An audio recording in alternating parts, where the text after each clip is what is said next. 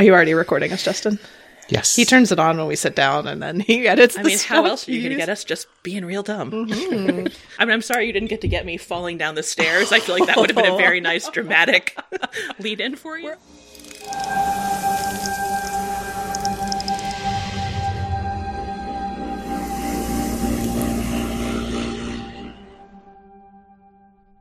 Welcome. This is Head Full of Hannibal, your Baltimore-based Fannibal podcast.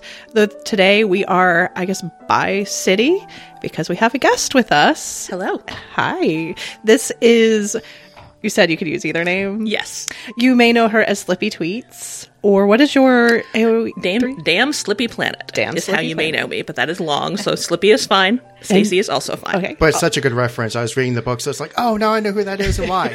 Yes, it's reference plus Pittsburgh language tweak because someone already had Slippery Planet. And Slippy is a Pittsburgh thing, so. Oh. Well, there was when you first contacted us and said you were coming to town for the holidays. I was like, wait. I think I know her actual name, but I can't remember.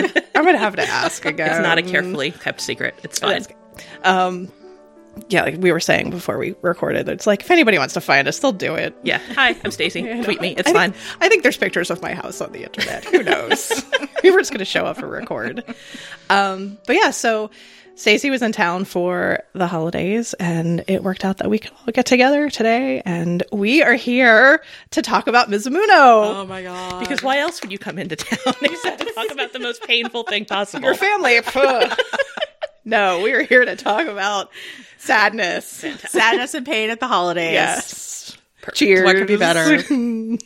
And we were talking about, so we've mentioned before that we are interested. We have friends who have been working through the series and had kind of stalled, and we wanted to do a live watch with them and then record with them afterwards to really lock in everything. They're waiting for us to watch Mizumono. Yeah, but they have kids. It takes a while.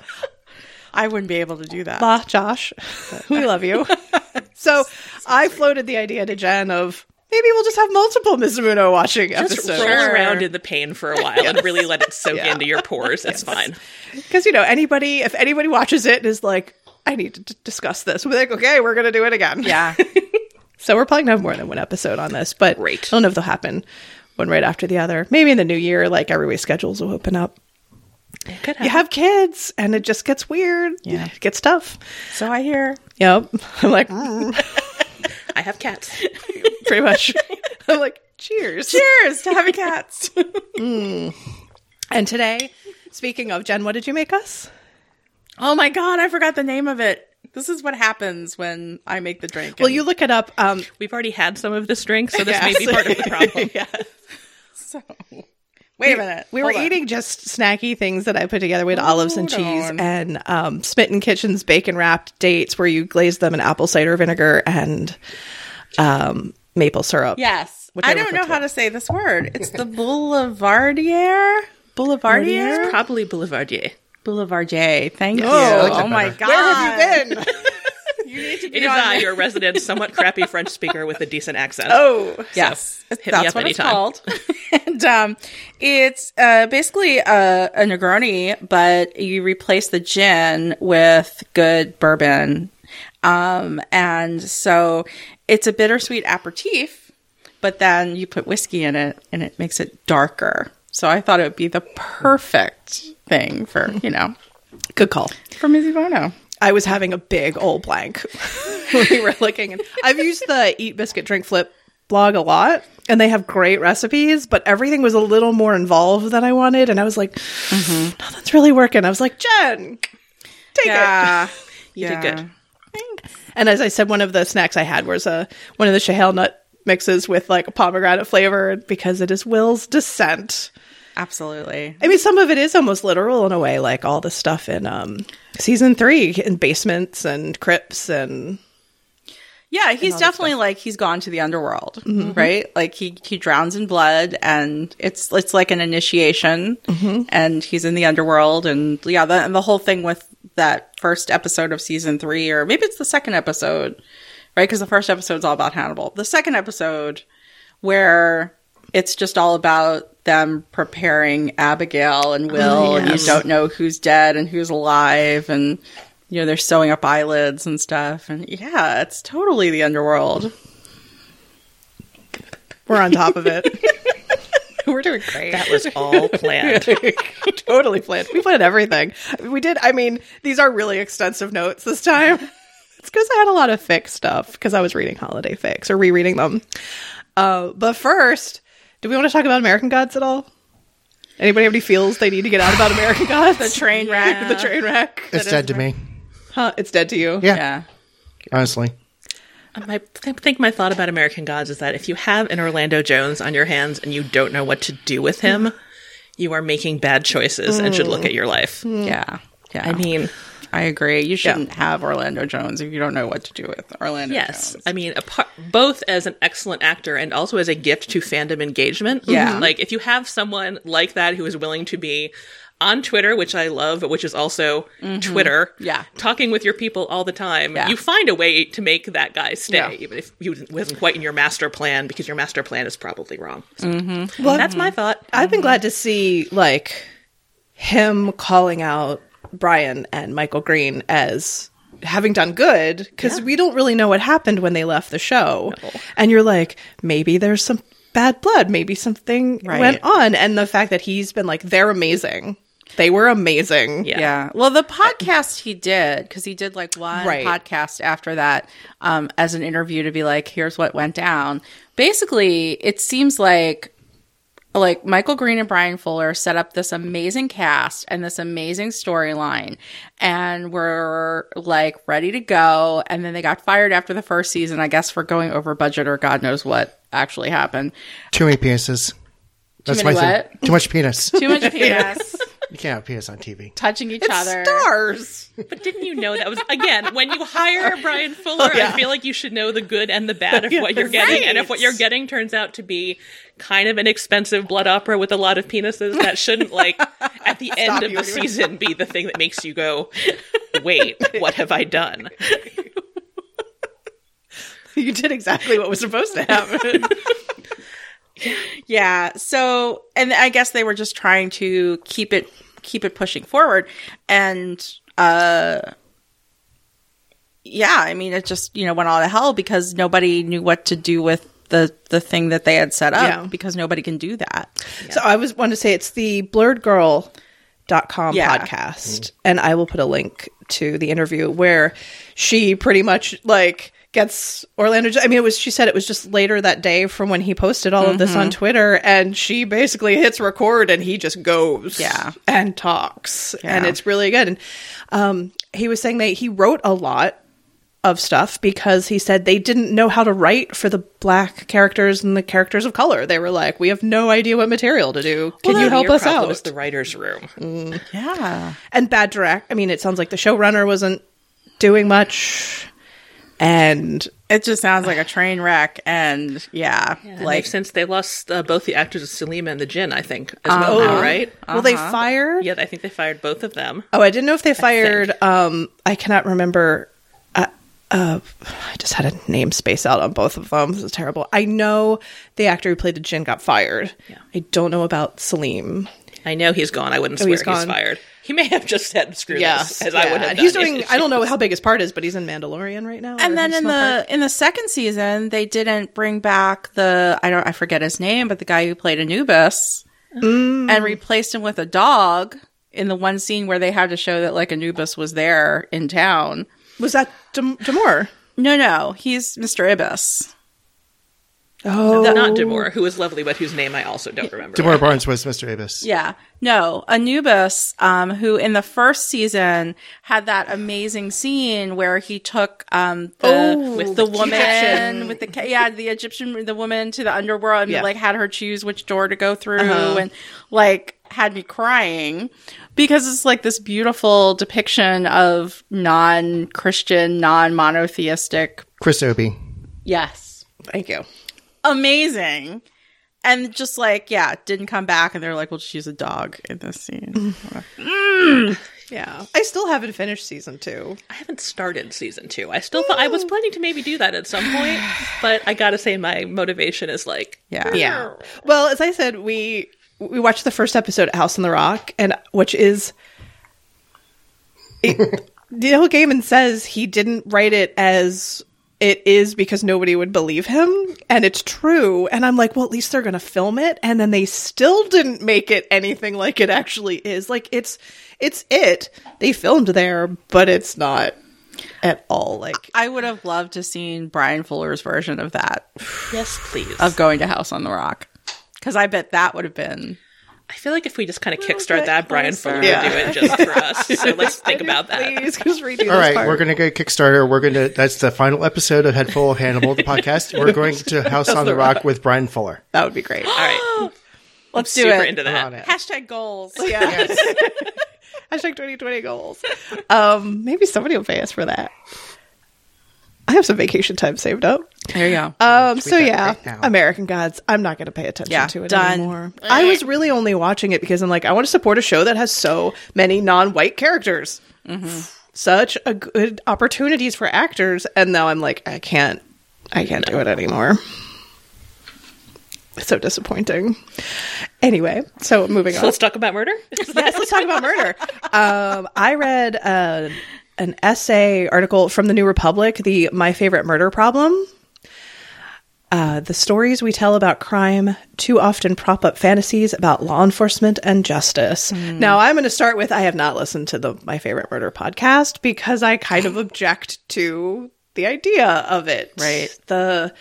And reading the article made me not really want to. And how it, I don't want to say it seems like they make light of these things, but I don't know. I guess I just feel like if you're going to talk about this sort of stuff outside of a like narrative, like we're talking about a TV show, which is still embedded in something very serious. Like this is about real people and real things that happen to people. So making like light of it just didn't really sit with me. But the part that stood out, I had a quote. In fact, the show partakes in a long-standing relationship between the crime story genre and modern law enforcement, in which the stories we tell about crime and how to stop it prop up a system that is often as much about maintaining fantasies of social order as it is about implementing real justice. And I was like, yeah, I don't think I want to go there with that.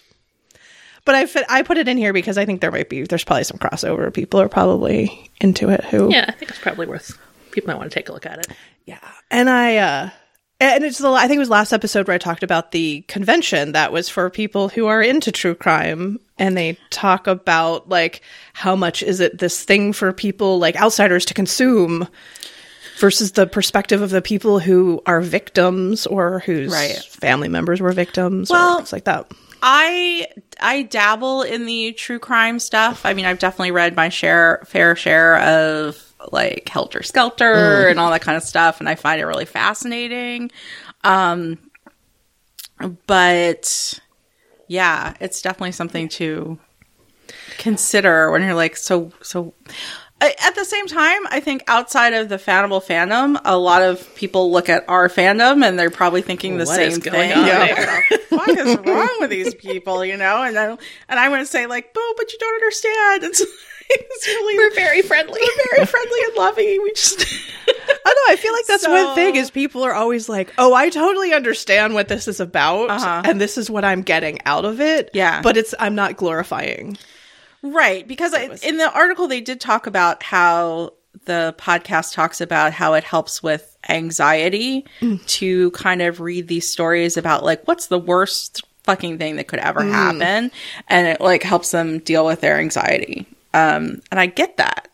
I kind of get that. I think I'm also like read it through the eye of seeing like so much talk about what's happening being in Baltimore and our crime rate and our murder rate, and being like, it's there they said it helps people's anxiety, but in a way it's also like, those are exceptional instances. Not that they're not terrible and horrific, but people are dealing with terrible, horrific things in a completely different way. Right. Like the actual, like the everyday crime and the everyday, like who is being killed in places and who is being victimized and all that, like is very different than a lot of what you're seeing through these things. So true. But I should listen to an episode just so I can like have an informed opinion. Yes, I should have a better informed opinion. Also produced by our podcast enemy. Stephen Ray Morris. Oh, yeah. Oh, I didn't podcast. Yeah, of the fake fake Purrcast. Fake Purrcast. If you want that whole story, I do. yes. Remind me. It's causing me anger years later. I was just going to say before we dip off that I don't know if you guys listen to Serial, and it hadn't occurred to me to mention it, but just because you just reminded me that you're Baltimore people, if you haven't. My partner was really into that specifically because it's so much about Baltimore and kind of the local environs and local history, and he's a Baltimore boy, so Did you it was listen very to interesting it? from that. Yeah. I did not listen to it. Yeah. I mean, it was a whole cultural phenomena, right? For a little while. People listened to that. So it was definitely like an interesting way of unfolding the story that never really actually had kind of a real ending to it, and they never quite figured it out. But yeah, I mean, I think if you have any sort of bent towards the psychological or anything like that, that kind of stuff interests you. I mean, yeah, like Helter Skelter and Charles Manson, like, what the fuck? You know what I mean? Like, what the fuck happened To there? me, a lot of that is the what the fuck is not the actually like killing people. It's the everything that led the people like as you're just watching crap fall apart. Well, and you're yeah. like How did we get to this point? And don't get me started on cults, because I'll just like talk about cults That's all the day whole other long, podcast. right? But that kind of stuff, there is like this fascination for me, at least in it, that I don't think is harmful to other people. It's just like, how do people get to this point? Mm-hmm. Like Ted Bundy, like what? And the thing with Ted Bundy is mostly because we have a very horrible, racist, police departments everywhere that thought he was like this genius and didn't think, and he was a good looking white guy. He's a good looking white guy. And even after they caught him, people were like, "You're such a nice guy," So I think it's still very fascinating, but maybe we need to start switching our lens of how we look at it and like talk about the real stuff underneath of it. You mentioned that when you watched the Ted Bundy tapes. Was that the show? Yeah. The judge in his case was like, "You would have made a really good lawyer." Quit fucking feeding his ego. Yeah. Which You don't have to say everything you think. Yes. Which this is very much like on target for Hannibal, because it is the thing. He just slid right by everybody. And also the descent into madness. Like at the end of this, you're like, finishing up this episode, I was like, how did we get here? Like I watched this entire season. I've seen it multiple times. How did we get to this point? There were off ramps, and no one even looked at them. I could just maybe veer off into something slightly more normal. No. I've committed to this road trip. For it. Let's go. The next thing the link I had was I found this through a Twitter discussion, and it linked back to the Tumblr post user 3 rings, and it's 3, the word -rings. And they in the post put, "There's always a lingering question that I ask myself, which is why do I, a cis bisexual woman, enjoy romance between 2 men so much?" And I saw this Twitter post and I was like, what is going on? And in the Tumblr post, she said it was pointed out to her, a lot of women enjoy male-male romance and gay porn because of the lack of women. It removes a source of pressure and sexism. Without any women present, you don't have to constantly evaluate the sexism of their portrayal or be reminded of negative experiences in your own life. It allows women to experience romance and especially sexuality without all the baggage that comes with it in our patriarchal society. Jen is going to have a point. Do you want to make it right now, or do you want to make it when I finish? Okay. Nope, that was Stacey has something to say too. I'm going to link to that. I'm going to link to the Twitter thread because it has good responses and also links to papers about, I don't know how to pronounce that. Yaoi? I think it's yaoi, but I wouldn't like to swear to it. Manga and anime. And there was another comment from Stacey. Those are not mine. I haven't looked. I made a huge outline and then gave it to everybody to add to. So what are your all's thoughts? Your opinion's in a capital letter, so if you want to go first, please do. When I read this, I had a lot of thoughts, but I kind of whittled it down to my favorite Lon Milo Duquette quote, which is, "It's all in your head. It's just that your head is bigger than you think." Which means to me that, yeah, you can say, I'm a bisexual, cis, white woman. Why do I want to read this story that seemingly has nothing to do with me? But are you, like, is that all to you and your sexual life and your life in your head? Like, why do I read, like, Lord of the Rings? Like, why do I read, you know what I mean? Like, you can read about two men having sex and still be involved in it without thinking about how you would relate to it as a woman. You can just relate to it as a gay man in a way in your head where you don't need to make that other jump. Does that make sense? I think I understand. You're just saying that, like, people... To go back to the Lord of the Rings, I'm like, you don't have to be reading Lord of the Rings as, like, a 20th century modern person living in an urban environment. Right. You can be reading it, like, almost as if you're in that world. Right. And everything, because... Like, there's a part of me in my head that's a gay man. I mean, I'm not going to deny it. We love and support you. I'm just saying. So do we contain multitudes, is what you're saying? Yes, we do contain multitudes. We absolutely contain multitudes. And that's not to say that I somehow know the real world experience of what it is to be a gay man. I don't. But when you're reading fictional stuff, like, to insert yourself into some place, you don't need to, like, be that person to insert yourself. Well, I mean, it's like, it's empathy. Yeah. Too. Yeah. I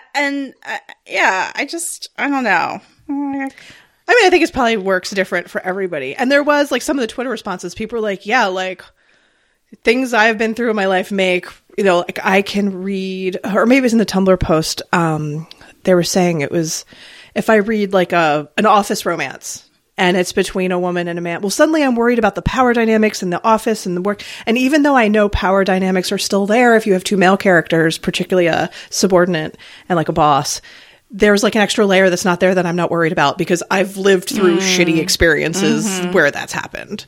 So for some people, I think it's, like, kind of, I mean, I think it's in the same way that people are like, I like to read, I don't know, cozy mysteries because there's, like, I could just turn my brain off, or I like to read fantasy because I'm not there. It's not going to do it. You're not going to have to solve the problems of dragons and the economy. Yes.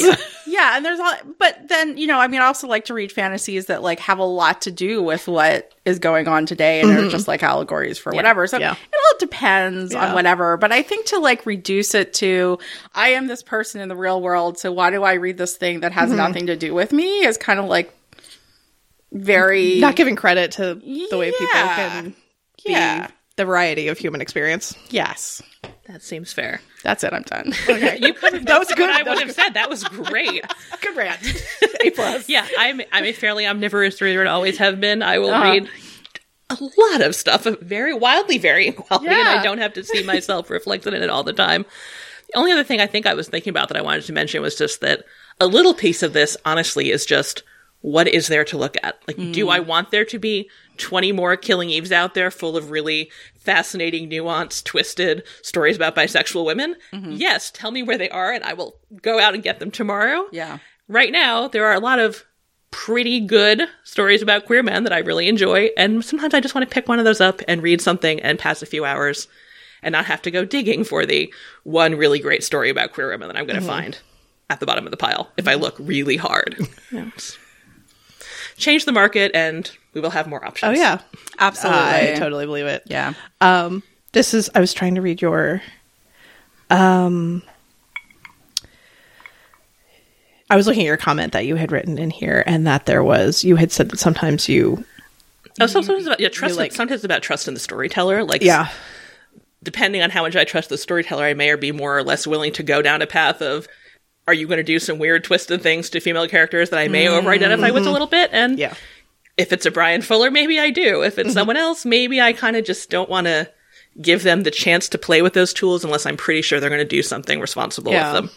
I've been, like, noping out a lot of stuff recently. Like, sometimes, like, if I find somebody I like, I'll usually pretty much read their entire catalog. But there's been a lot now where I read, you know, I'm checking tags more than I used to and be like, no, I'm just not even going to go there. Maybe the story's really good, but I have a feeling like it's not. Or if something starts going away I don't like, I used to be a completionist. And now I just back out. I'm like, nope.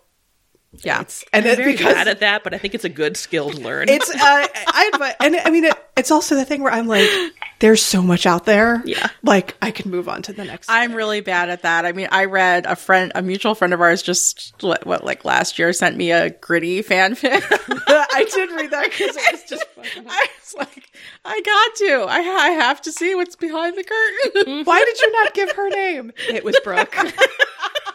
It was our friend Brooke. It was Brooke. She sent erotic Gritty fanfic. Well, this was after she introduced us to Gritty while we were at Fannibal Fest, which was probably the funniest thing that happened that entire weekend. Was us in our hotel room and me and Brooke being like, "So, do you know about Gritty?" I mean, Gritty is a lot.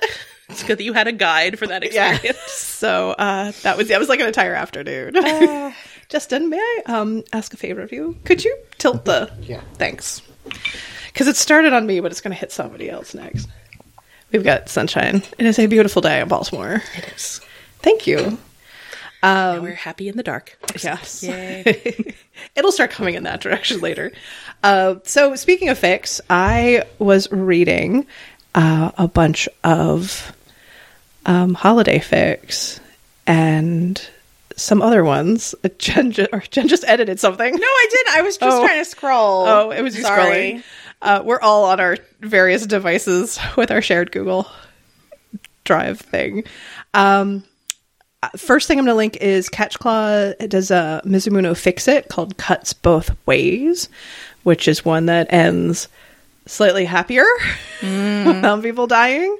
And so I recommend that one.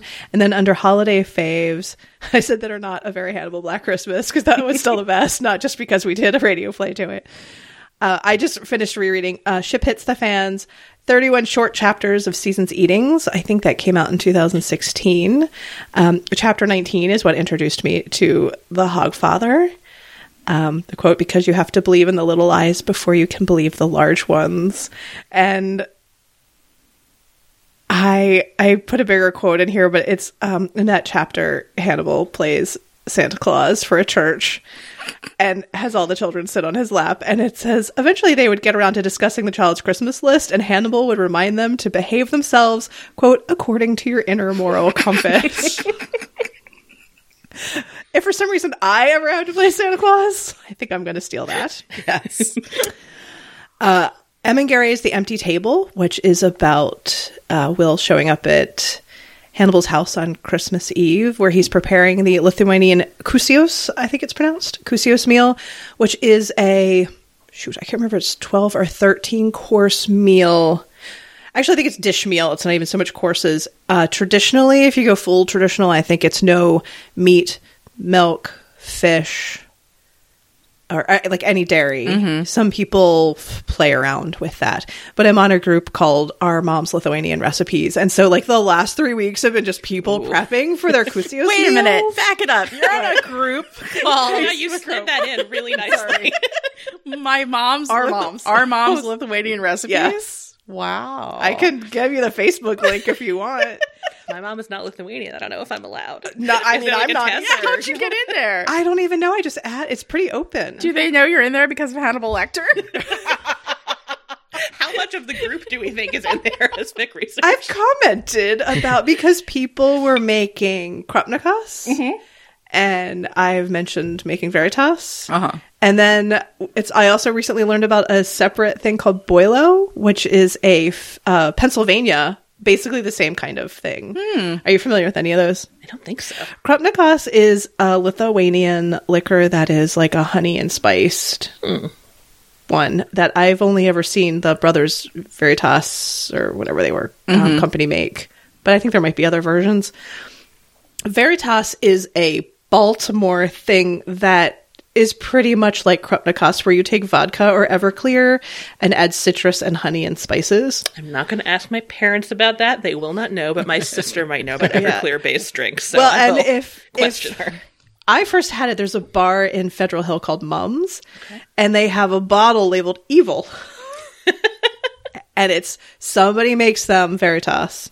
Okay. And you can get it by the shot. Good. And so I found recipes online that people have done locally. And then I read about the Boilos somewhere. I think it came up in one of those, like, we're a drinky magazine and we're going to talk about traditional things. And surprisingly, Lithuanian Hall has a good one too. Oh, yeah, Lithuanian Hall.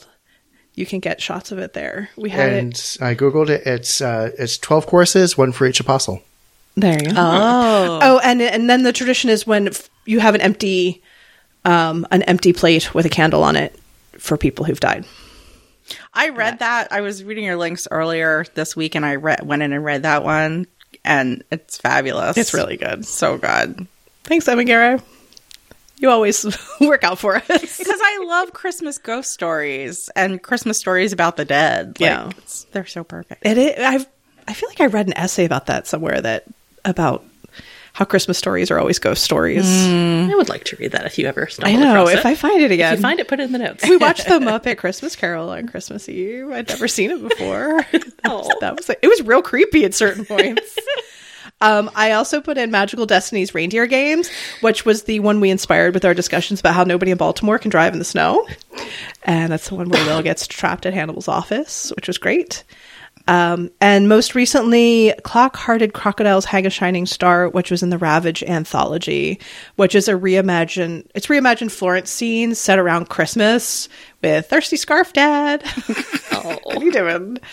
And just like, it just kind of builds on what it could have, what that whole exchange between Hannibal and him could have been like.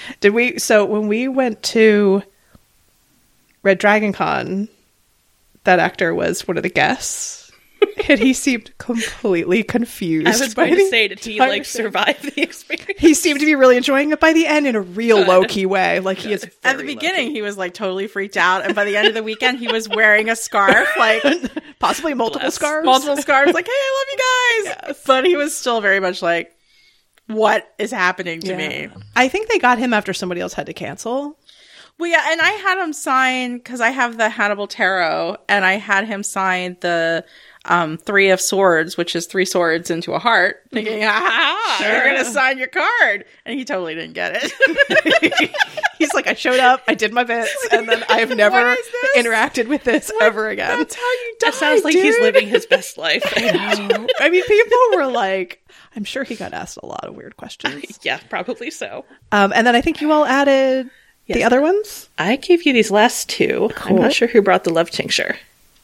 Oh, wait, that was mine. I missed that. I love her dearly, but I didn't happen to recommend this one. If Your Heart is a Dogfight, which was an Advent 2019 series. One I did find, and I actually did finish them by today. And some of them are specifically Christmas-oriented and some are not. But Love Tincture is also one of the Co-Join podcast hosts. Yes, and we talk on Twitter sometimes, and she's delightful. Yes. But I've been saving that to read when it was all done because, again, completionist. Oh, good. Yeah, well, let me tell you, I found in my winter Christmas linked ones one that never got finished, and I was like, ugh. It was just 2 chapters, and when the person finished the first chapter, they're like, I have the other one almost done. It should be up soon. That was like 3 years ago. I have never to talk about that, so I'm just going to move along. It happens to the best Maybe of us. I'll finish something someday. Yes, I have not been super up on current fic, so I brought you a couple of old Christmas fic favorites from years gone by. First, I brought you Colored Ink's One Warm Line, which is a lovely little short piece involving the Canadian Shack, as we were just talking about. So if you ever do a Canadian Shack piece, you might want to pull this one back up again. Yes. And they're also sled dogs, and I'm a little obsessed with sled dogs right now, so I think it's lovely. Oh my God. And then I just thought I would really class up your list by bringing you a final offering, which is by We Conquer at Dawn, and my iPad is trying to dim out now, so give me 1 second to bring it back. And it's called Gifts. It's part of a series, but only this third chunk is Christmas themed, and you can read the rest or not as you like. But it's basically extremely unsafe for work. I don't know why you'd be listening to this podcast at work, but if you are, don't click on the link until later. There's art, so know what you're doing before you click. The premise is more or less, what if seasonal Christmas depression could be cured by extreme applications of kink? So read that or not, as you like. You're all adults here, I assume, and if you're not, don't tell anyone. And I think some people will like that, and that is my classy contribution to your list. Thank you. We love to class up this place. It's what I'm here for. It's great. Did you have anything else, Jen, before we get into No, I was actually just busy reading through this list and didn't come with anything That's else. okay. No, I'm glad you read it. I was so proud of myself for doing this last week. Yeah. Usually I do it 2 hours before we record. Like, Jen, I hope you're prepared. We're going to talk about Mizuno, which, as part of the kaiseki meal, is a seasonal dessert, maybe fruit, confection, ice cream, or cake, which really has nothing to do with this episode at all. It's just the conclusion. Like, we're done. This is dessert. Hope you like blood. More and more blood. Oh, I did want to, and this kind of ties into the beginning of this episode. When so I was listening to the Kojoin podcast, the first couple episodes are all I got to, but they make a point that I thought was really good, is that Will, through the entire series, never gets over killing Garrett Jacob Hobbs. No. All the other stuff that goes on, but that is always crucial. Even though he kills Randall Tier, like, both in self-defense and just to kind of be an asshole. The person that he killed, in a sense, like, as part of his job, like, I wouldn't say it's like killing anybody's a good thing, but like the one that's the most understandable is the one that he never gets over. That is interesting. Why? Because he doesn't have that with Randall Tier. He's just like, no, I'd just beat that guy to death. It's fine. just fuck that guy up. Shove some prehistoric teeth in his mouth. It'd be great. Really normal stuff. That was fine. But I really can't get to sleep at night is Garrett Jacob Hobbs. That dude who was trying to kill people. Because he's feel bad about that. And maybe because it is the thing that sort of sets off the entire... Yeah, it's just tied in with so much else. Yeah. I wonder if it has something to do with Abigail. And that he's constantly like connecting to Abigail more and more and more as the story goes. And so he's always thinking about, and also I did this to her father. Yeah. Could be. And it can be, I mean, it's like those things that happen in your life that shift your perspective of yourself. Like, because they talk about how he hadn't been a good cop because he couldn't do that when he had to. And this is the first time that he's killed someone. So that is like that, you step over that edge of something finally, and it shifts your whole idea of yourself. I wanted to ask, you watched it in real time. Yes. Did you watch it in real time when it was on TV? I did. Yes. What was that like? Because I rewatched it. I mean, I will tell you, from the not watching it real time, and I've told Jen this, and I think may have mentioned it before, I was basically plastered against the back of the couch with a look of horror on my face the other time, like frozen, like, what the fuck is happening right now? So that was mine, but... So I think that by the end of season 2, I was firmly in my Hannibal is my appointment viewing, and I need to get ice cream and have the ice cream and fancy cannibal hour. So I was just on the couch with my ice cream and my friends on Twitter just yelling a lot. It was a good time. Yeah, there was a strong watch-along Twitter component by the end of season 2. Yeah, I'm pretty sure I was fully like engaged in that at that point. Yeah. I would look at it afterwards because I couldn't like do two things at once. Yeah. Kind of person. So I don't know if either you ever spent any time in the site Metafilter, but we had a pretty strong kind of group culture there. I was reading it as it was getting closer and closer, and it was like literally when I stopped reading the thread about it was like when it was like the day it was going to air, and I was like, I need to take a breather before I watch people's reactions roll in, and never finished. Yes, I do sometimes for fun. I like to go back and look at the real-time reactions to the Metafilter threads about Hannibal. They were a good time. The season 3 finale was really the prime one. But because reading it now, you're like, shit, you all do not know what's coming. I know. It's just, oh, precious babies. Yes. It was a lot. I know. I'm kind of envious of it. But on the other hand, like you said, with the Twitter reactions, like, I'm glad I wasn't splitting my attention when I was watching it. Well, and the commercials were incredibly jarring. Oh, yeah. I mean, to be in the middle of Mizuno and all of a sudden it's like... Buy a car! Yeah, this is on sale! You need some bleach for your house? I'm like, I guess they do. It's bleach for my brain. Yeah, I would love to know what the discussions were about, like the advertising choices that were made. Like, couldn't they have like invested a little more money and gotten some appropriate ones, like a lot of alcohol? Well, and NBC had knives. those weird pop-ups at the time. Oh yeah, with like people would dance. Yeah, people would like dance across the bottom of the screen, like for some sort of, I don't know, it was the Dark show. Ages, basically. And we're glad we don't have to go there anymore. So, God's bless streaming. Thank you. I also, this was like, I wrote this entire outline and then had some thoughts in the car, which are why they're on this little blue sticky note. When I started watching it this time, I stopped and I was like, did we forget to do the last episode? And went back. I was like, no, we watched. I think it's Tomewan. uh-huh. It's such a tonal shift. Yeah. Because the whole Mason Verger and the face eating, and it has this weird dark humor to it. Mm-hmm. And then you're here. Mizuno is not fucking funny at all. No. There is no humor. And then I started thinking about the whole arc of the season. And it was the how did we get here? Like, what I stopped it a lot while I watched it, being like, this was here's what the plan has been. This is what's happening. Stopping a lot more to like look at the layers of what's being said, because if you like, in a way, if I just watch it, I'm totally on board with what's happening in the episode. I'm like, I'm buying in. And then I'm like, but wait, this wasn't, the plan was different. Like, everything's changed over time. What the fuck is going on? So yeah, I did not go back to watch more than just Mizumono, and I don't know exactly how jarring that would have been, but I feel like it probably was quite a shift. Yeah, because I think Tomewan ends with, is it Jack going to visit Mason, I think? But it's like Mason Verger just adds that weird, humorous strangeness to everything. But yeah. And this starts with I think it's Hannibal. I actually can't remember if it starts with no, I think it comes up next with Will going to his house. And it's the dream. Yeah, Garrett Jacobs on it. But it starts with Hannibal and Will in his office, and they're sort of taking stock of their relationship. Yeah. So it is suddenly like this abrupt everyone strap shift. in, we're doing this now. Yes. So yeah, they seem like ultra cozy all of a sudden. Like, wait, what happened off screen? What's going on? Like, I think they're sick. Possibly. Oh, they're definitely like burning everything and packing up their dogs and ready to go.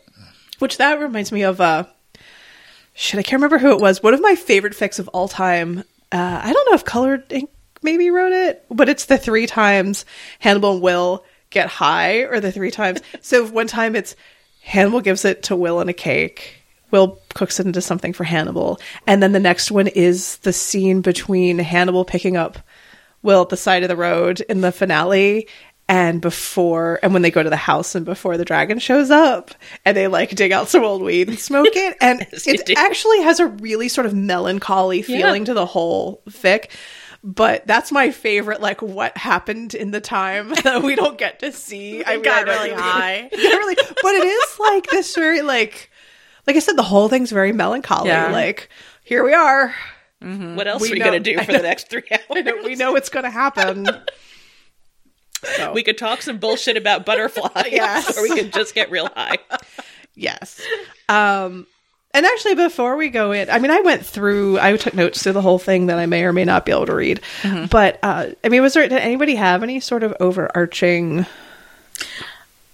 things they want to say or feelings? We've all seen it many, many times now, right? So what I was really struck by this time was how behind a wall Will is the entire episode. And I guess I've just never seen it before. Like, he's always kind of fucked up and behind a wall, but he's very much like behind a wall with like every interaction that he has this entire time until he gets stabbed. And I think it's just such a great way to play it. He was very much like, I am shut down. Like, even with Hannibal, he was just playing the part. And then, like, it all just gushes out. So to speak. In many different ways. I don't know. Those were my 2 things. This takeaway was just like, goddamn, Hugh Dancy is just a fabulous fucking actor. And I and I somehow always end up siding with Hannibal in the whole thing. When his heart starts to break, and you see it, just like, yeah, vengeance will be mine. Yeah. So that's my own personal journey I have to take with a therapist at some point. But well, I think it goes to the thing, like I said, I was watching it like, how the hell did we get here? And I imagine there's a certain Will perspective of like, what, like, does he even know who he's doing things for and why? Right. Because he's been pulled in so many directions by so many people. Yeah. That it's, Jack's expecting him to do it this way, and Hannibal's expecting him to do it this way, and Alana's asking him to be this kind of person, and then he finds out about Freddy, and it's like, what? Like, I think a person who doesn't empathize with people like he does, or hasn't been in that situation, would be like, I don't even know what's going on anymore. Mm-hmm. Hi, Mom Cat. Thank you. Did you have anything you wanted to? I mean, the last half of my developed more or less notes devolved into screaming, so there's that. But yeah, no, I mean, similarly, kind of in the first chunk of the episode, I was kind of spending a lot of attention to where Will is and isn't spending his eye contact. Like, even when he's talking to Hannibal at the beginning, he's not really making a lot of contact until he gets on talking to Freddy later, and then suddenly, like, for the purpose of talking about Abigail, the one thing he's really being sincere about, like, suddenly he busts out the hard eye contact. Yeah, right. It's like, Hugh Dancy, why do you make these choices to hurt me personally? He does.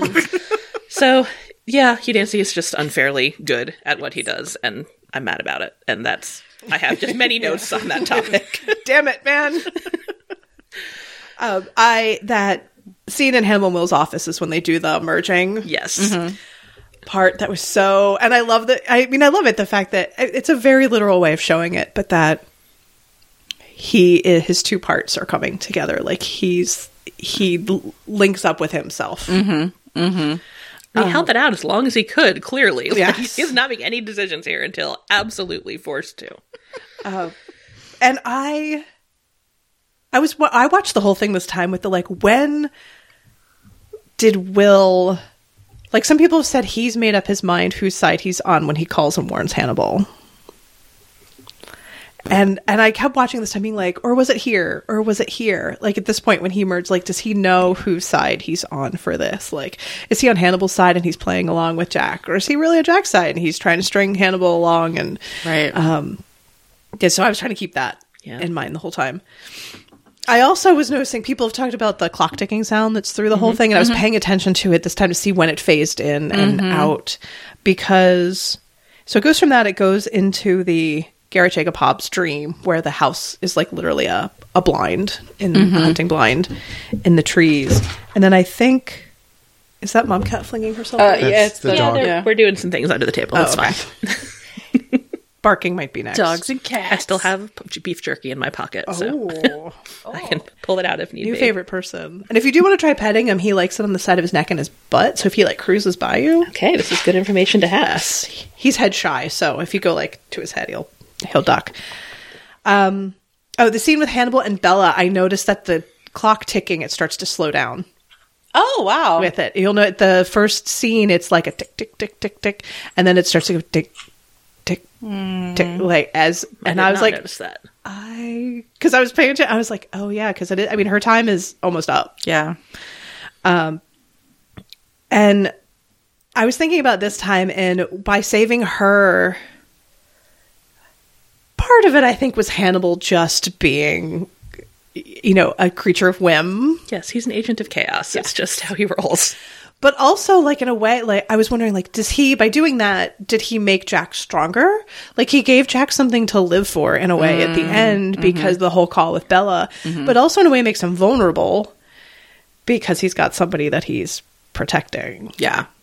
That whole thing. God, she was so good. She was, and I did have to spend a little time just kind of looking at that scene and thinking, how did this happen? Did she invite Hannibal over for brunch? Did he just show up like a smug jerk and be like, I'm here to hang out with you and make you feel better? Like, what?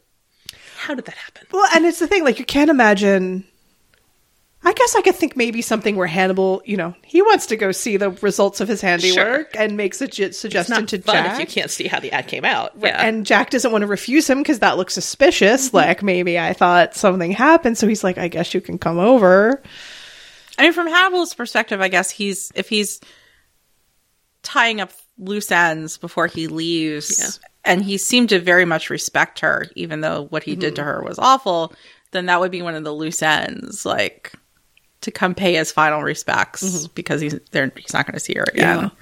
Well, she asks him at the end if he will save Jack when she's gone. Uh-huh. And maybe they're like, what does Bella know? Like, what is she seeing? Because sometimes like people do see clearer in situations like this when people are, you're not like playing along when life kind of gets down to the bare essentials. Yeah.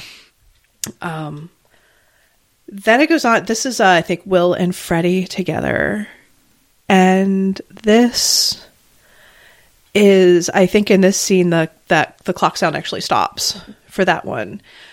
Which I was thinking of it in the way that, like, she is when, like, everything was kind of trucking along, and then when Hannibal smells her on Will, it's like, it's like a line has been crossed. It has stopped. Like, everything is now different. And I felt like her line where she asks her, you don't know if you're going to survive him. I was like, that, to me, feels like and oddly compassionate for Freddie. Yeah. Because she's so concerned with herself. Yeah, compassionate and perceptive. It's absolutely true. Yeah. He's not really looking for the way out of this that ends with him alive, because that probably doesn't really exist. Yeah.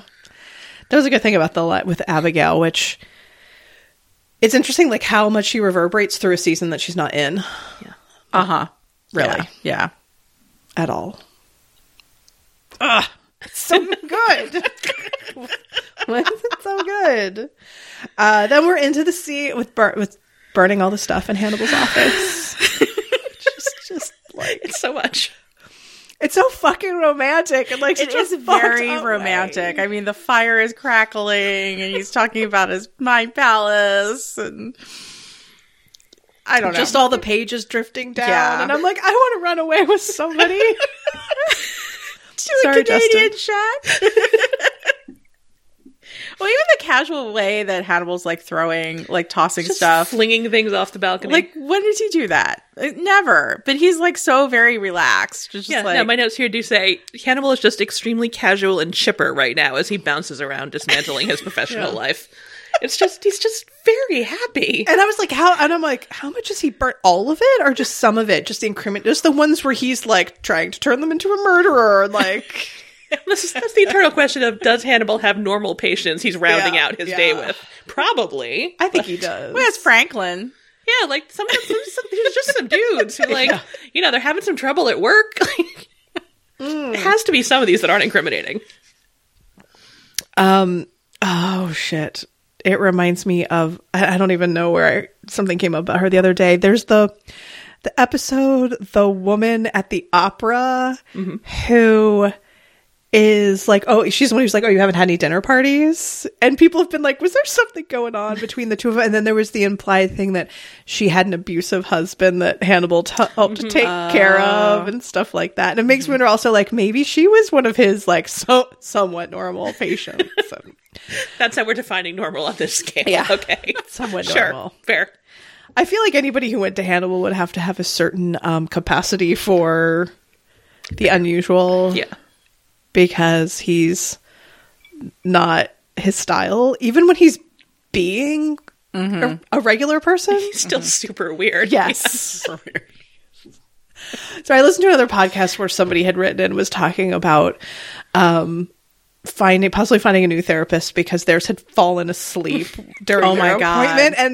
And I think one of the podcast hosts, or maybe it was reversed, they realized that their therapist was playing solitaire or Sudoku, like, on the computer during their appointment. It's terrible. I was like, at least with Hannibal, he's probably listening. Yes.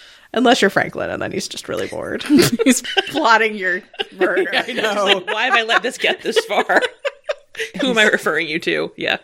Anyway, this just all hurt a lot, is what I'm saying. Yes, this whole thing. Oh God, the look. Oh God, when he sniffs Will. I know. It's terrible. It's heartbreaking. It's really heartbreaking. How dare Will? How fucking dare he? How does Mads Mikkelsen show so much with so little? The king of micro expressions. It's just It's terrible. stunning. Jesus. Sorry, I'm overcome. Next up is Alana's crazy ass dream. Oh, which is so beautiful. It is. It's really gorgeous. Did they actually like submerge her in something for that, or is that all digital? No, I never heard what they did. It made me like, at this point she seems to be clued into the fact that Hannibal is not good people. Yeah, like something here is not right. Not clued in as much as she should be by now. No, though. no. I mean, when she gets to the house at the end, it is like, like, dude. Honey, what did you think you were walking in on? But yes. Was this kind of like, was the last time we saw her when Will gave her the gun? I think so, yeah. That's the last scene I remember with her. So well, and then she was sitting on the couch with Hannibal and talking, and that's As when we like he sniffed the gunpowder. Yeah, that's when he was like, "I'm gonna take your bullets." yeah. Yeah. Because it just made me wonder, like, you don't really see what the shift is for her. I mean, if it was enough that Will said, just take this to be safe.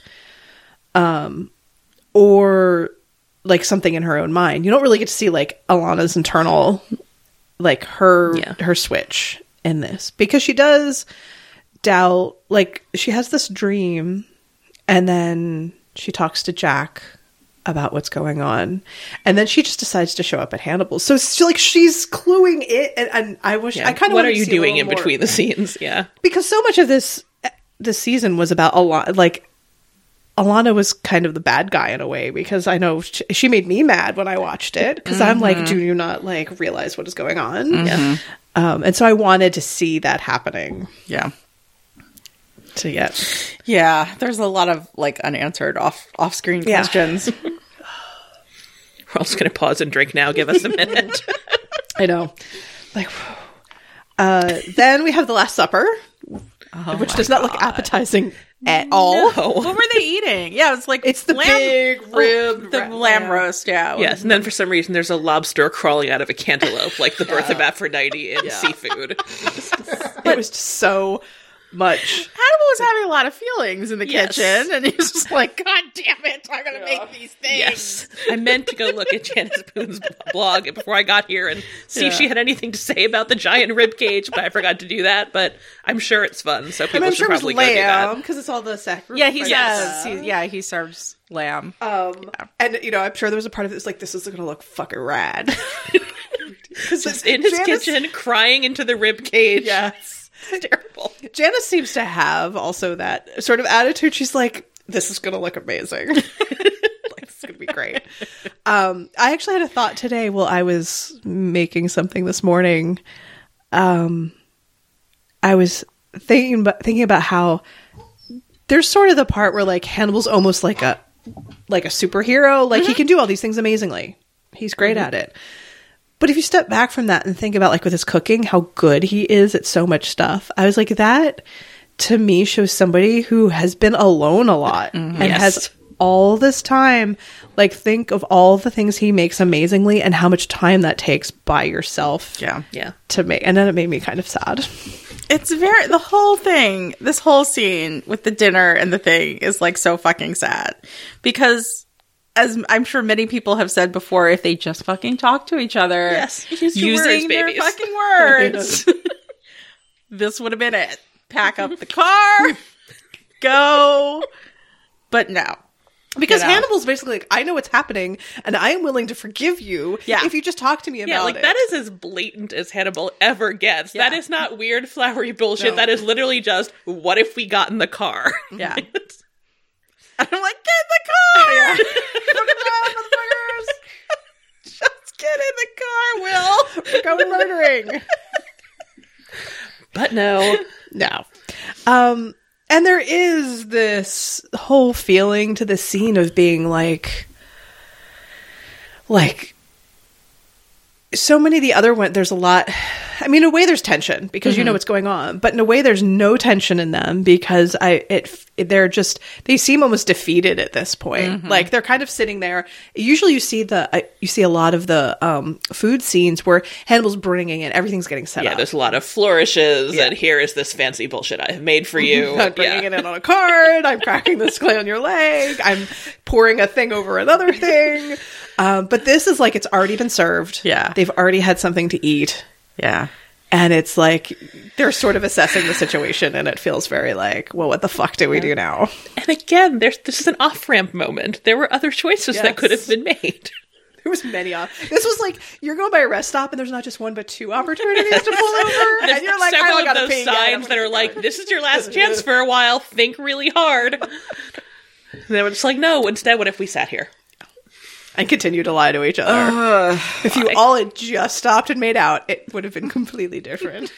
Yes, to quote my notes, just kiss now, you absolute walnuts. Yes. So that is a thing that should have happened. Yes. I wrote a lot of notes for this scene. I have the whole imago thing where I have note that Hannibal has these ideals of the people that he loves that he holds up, and it's like he can't break away from them. He's really rigid about it. Yeah.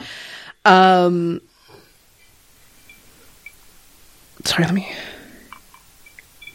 I did have the like, why the fuck doesn't he go with Hannibal? Why the fuck doesn't he go with Hannibal now? I think because, at least this time when I watched it, I think Will really doesn't know who he is yet. And he's all these different people, and he's just like, I don't know. You know, like, he's not gonna like, go full on in with anybody.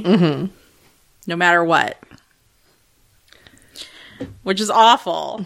You like commit to something well. Making choices is not fun. And maybe if you had a good therapist, you'd be better at it. But just do the thing, baby.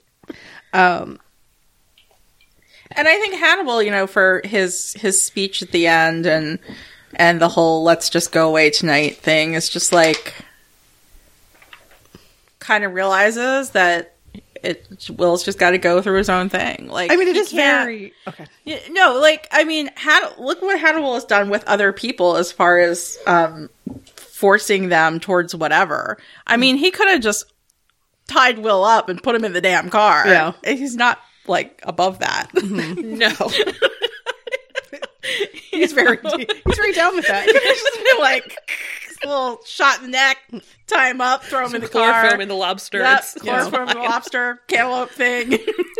He's tiny, he'll fit the trunk. Get over the border. But I think Hannibal realizes, like, oh, this, you know, Will's got to come to me in his own way for us to be, like, on the level that I want it to be. And so...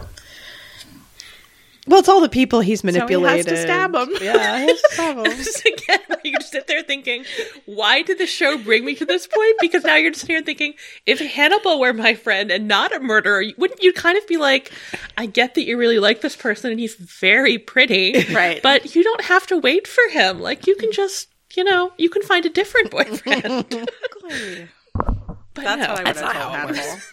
You can get a different boyfriend. People are like, no, none of them are good enough for me. Like, Hannibal girl, just let it go. It's gonna be great. But no, that's not how any of this works.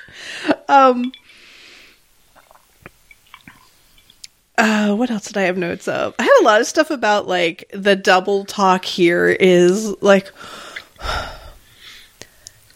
Will choosing to let Hannibal think he's talking about Jack when they're actually talking about Will. All this stuff about forgiveness and saving people and all of that is like, Will's like, I'm going to pretend that we're talking about Jack. Right. Because you think Jack's your friend, but we both know that he's trying to catch you. And Will's like, wink, wink.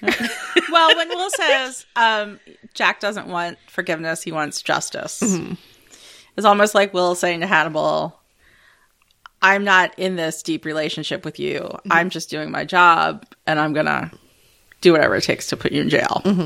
Like, that's some cold shit. It's cold shit. God damn it. I would like to say that I have at least 2, possibly 3 notes in this little chunk right here that are just like, Hannibal looks like shit. Like, which is hard to do. He just looks so, like, tired and worn out. His heart is broken. Will is a lying bitch. God damn it. So, yeah. Next we have Cade being like the voice of reason. Cade Purnell. Cade Purnell has wandered in from a completely different show where people have reason and processes. And it's, she's trying to be like, you're all crazy. It's okay. I'm here and I know how things work. We're going to take some guns away. We're going to put some people in some leave. It's going to be fine. She's like, we're going to file some paperwork. And like that would be fine. I'm a paperwork filing person in my life, so I'm very sympathetic to her. But she has, I don't know if you guys ever read or talk to Clea Linda Jones at all, but she talks a lot about Dracula and the people in Dracula don't know they're in Dracula problem, where you don't understand that you've wandered into a story whose rules are way beyond your comprehension. And Cade has the people in Dracula who don't know they're in Dracula problem. Yeah, absolutely. She even has a line in this scene that's just like, I'm going to explain to you how reality works. Yeah. You're like, late. Too late. Nobody's listening. No, you are in the wrong show. Well, so I had things written down such as, how do they know, like, Will has never told anybody that he killed Randall Tier. Like, he's never told anybody. And they're like, and Jack's like, out of self-defense. I'm like, how does Jack know this? Like, did Will we never see him tell Jack this. And then Cade is like going through the notes, and I'm like, what did Jack put in these notes that she's got access to? Read those notes. I'm like, what did he write? Like, Will totally killed this guy and then made him look like 100% authorized this saber-toothed tiger plan. Yes. Like, this is great. Because I don't think we know when he kills Randall Tier if Jack is in on the whole thing or not. Well, yeah, I didn't think he was at the beginning because, I mean, they're standing there talking about the murder and Jack seems to be not... and Will's not really Hannibal's all like... I was like, this is an amazing art murder. This is the best artwork I've ever seen. Just little hearts over his head. Whoever did this is super sexy. Super sexy. Yeah. No, my impression was that Jack sort of came along after that was like, well, my choices have brought us here. Yeah. I guess I'm going to, make some files about it and clean it up after the fact. And that's now what Cade is looking at. And wouldn't you love to see it? And then the whole thing, like, Jack turns in his gun and his badge, and I was like, symbolically removing himself from the law. Like, he's no longer playing by the rules. He's like, fuck the rules. I'm gonna take this under my own hands. And I was like, this just really, like you said, it reinforces the fact that, like, the law does not apply to Hannibal. Like, it does not apply. And all the FBI people, except finally Jack, seem to not understand. They're like, we can catch him by our usual method. And it's like, no, it's not going to happen that way at all. Like, at all. If we're going to happen that way, it would have happened a while ago, before we got to the, in murder, saber-toothed tiger situation. So what I have up next is the call. Uh-huh. And I was also, okay, just a side note. So Will's on his phone with Alana, who's like, they've issued a warrant for your arrest. And he sees all these cars pulling up. And he's like, okay, I'm going to grab my coat and go out the back door. And then he shows up at Hannibal's in a taxi. Oh, I know. Do you know how much a taxi would cost from Wolf Trap to Baltimore? That's the one scene in this episode that takes me right out. I'm like with Cade Purnell, like, reality check. You can only go so far along with all of this. You just took a taxi from Wolf Trap to Baltimore, Maryland. In the rain. In the rain. It's taken a real long time. And a lot of money. Like, and I'm also, like, they give you the impression that his house is kind of out in the middle of the nowhere. Where the fuck did he get that? How far do they have to walk to get the taxi? We could call a taxi. And then wait for nowhere. You definitely don't want the taxi to come to the police stakeout at your house. Yeah. So you definitely have to go at least a little bit away. Like go down to the corner. At the end of the lane. There's like a Highs or a 7-Eleven on the corner. He's like, I need someone to pick me up. That's when he shows up in the taxi. Ex-boyfriend's house. That's the part where... We harp on this a lot, but I'm like, God, the distance just really, it's what takes me out of the show is that compression of but him getting out of that taxi, like if I could edit that out of this episode, I would. It's like, it's not super critical. You could have just lost 5 seconds of taxi. Yeah. Now you just pretend it's an Uber. It's just an Uber.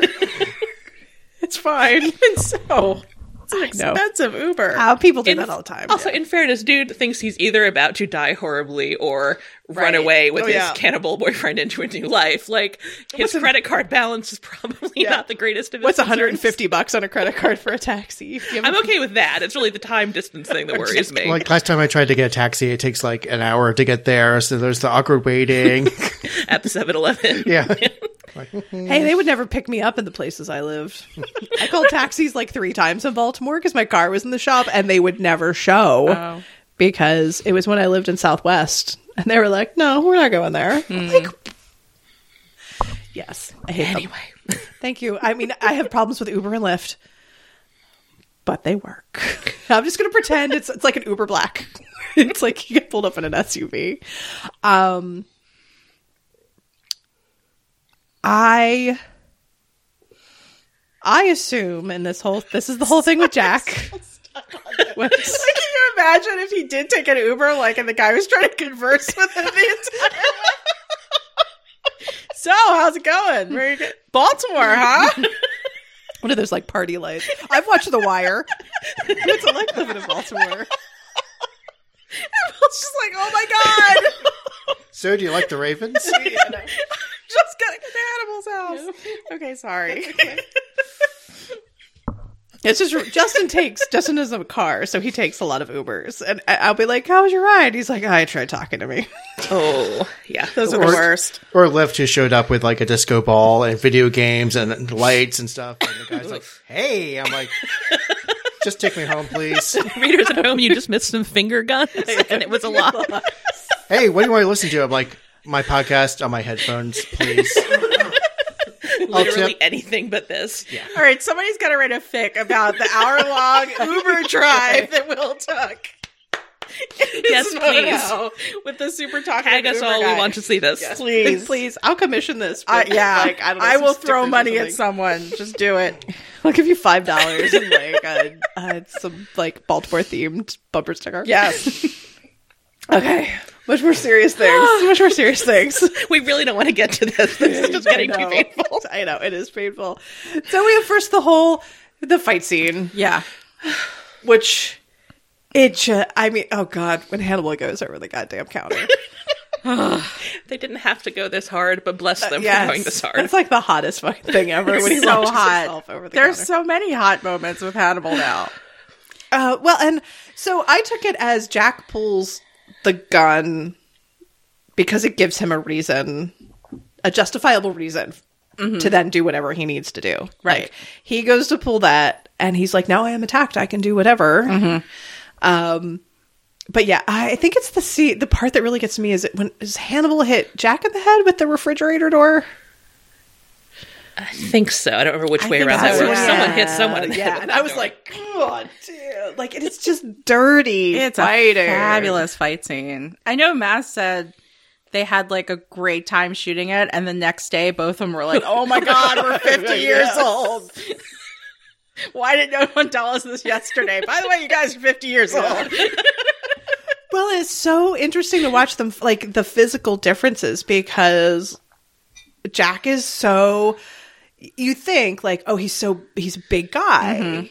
And he's not slow, like, he's very agile and everything, but Hannibal is so, like, dirty and fast, and it's great. It's just like he's fighting Morpheus, too, you know? Like, he's got that, like, that history. It's either that or Cowboy Curtis. And Or that's Cowboy not Curtis. good. Ooh. Yeah, no, this whole scene is just very good for me.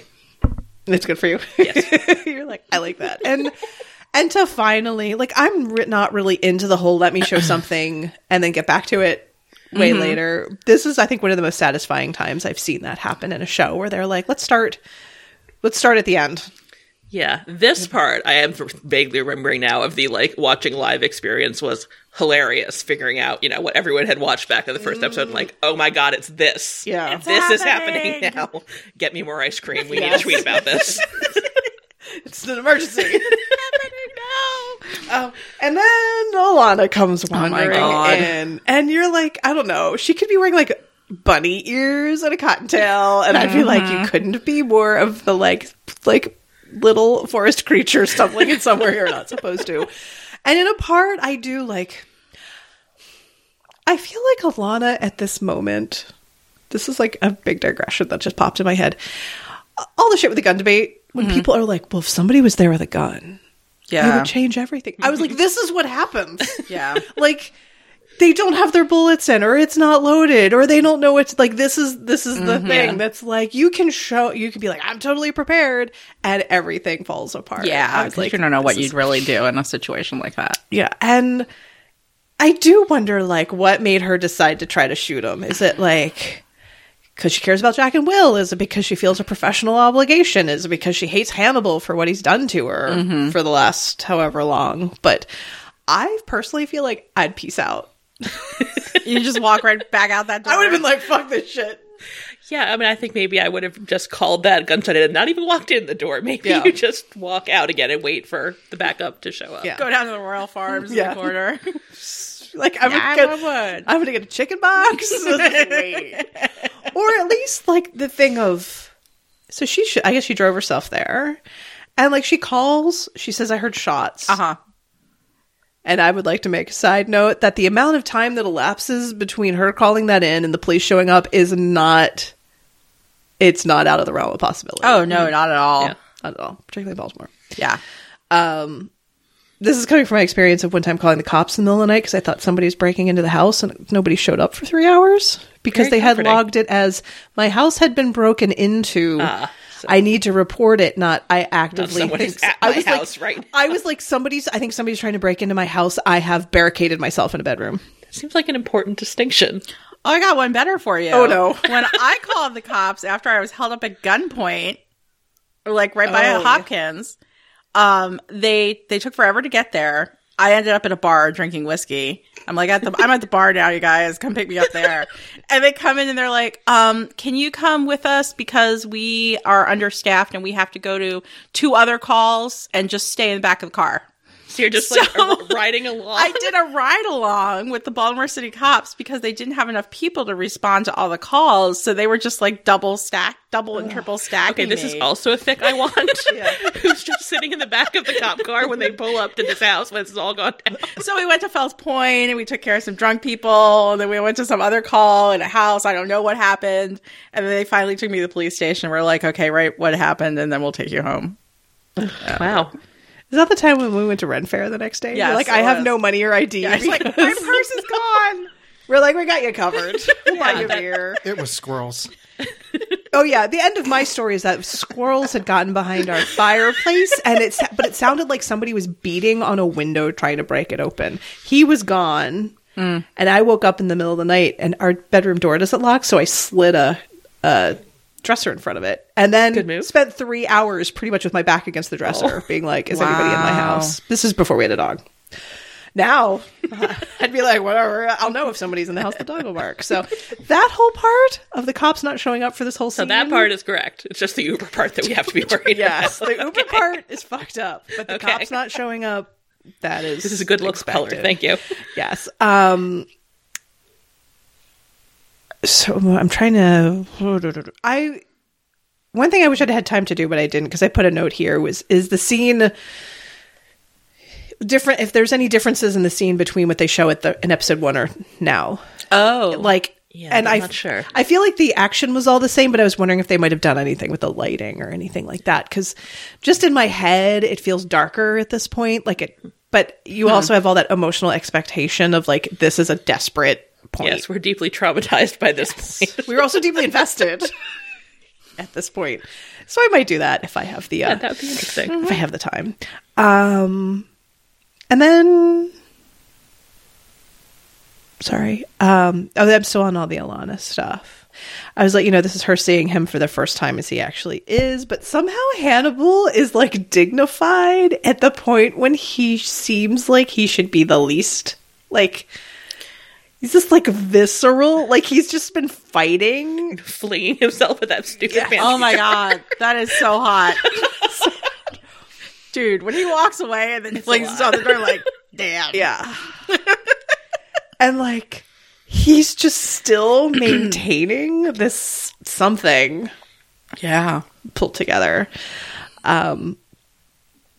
There's another note to myself. I would have gotten the fuck out of Well, there. he even says, like, Alana, get out. We can just forget about all this. Just go. Would you have taken him for his word that he wouldn't have? Yeah, I guess not at that point. It's tough because I feel like he was probably saying it sincerely, but I mean, I feel like Hannibal's a person who would justify it to himself if he changed his mind later. Agreed, but I think if those are my options, I might pick the walk away and then figure out how to deal with it later. Right. Like, go put myself in witness protection or something. And- Yeah. Run out the door and figure it out later. I agree. But she runs up the steps instead. Because she's a dumbass. At the door, she goes out the door. I mean, I don't know really the layout of his house. I think people have done sketches, but I think it felt like it was the kind of thing where you like come in the front door into a foyer and then into the dining room. So she probably could have just shot straight back out into the street again, and then she goes upstairs. I'm like, Yeah, I think she walks past the front door that she came in. So she totally could have just been like, zoop. yeah, gets her bullets in, shoots way too many times through the door, Oh, yeah. I'm like, girl, You're wasting bullets. Stop. and then the shit with Abigail. Yeah. Which, like, I mean, poor Abigail. Like, she's just so fucked up at this point.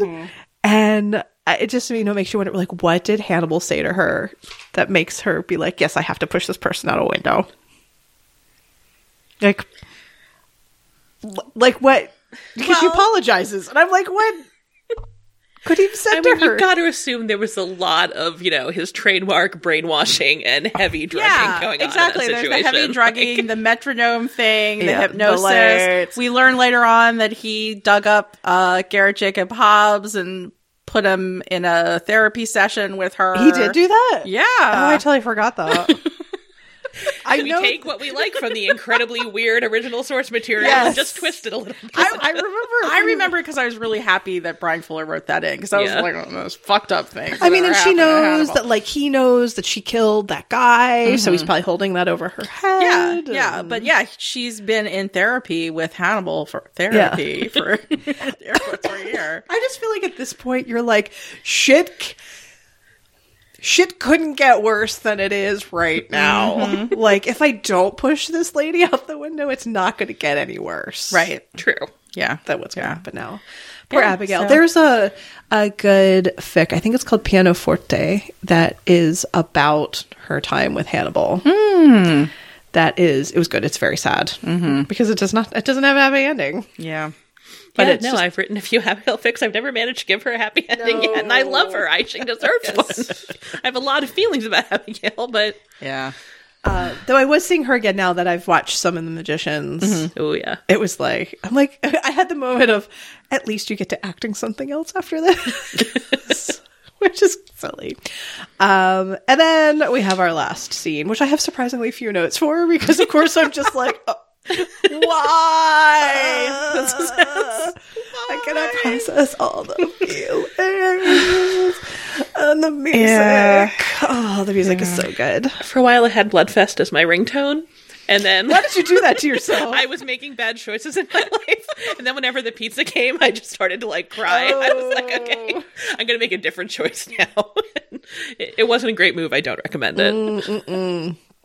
I don't know if I would actually notice it. I feel like it would just sort of integrate itself into my, like, the background music of my life. Yeah. It's the whole, you're like, what? So Will has called Hannibal and told him they know. So Will doesn't know what is going on.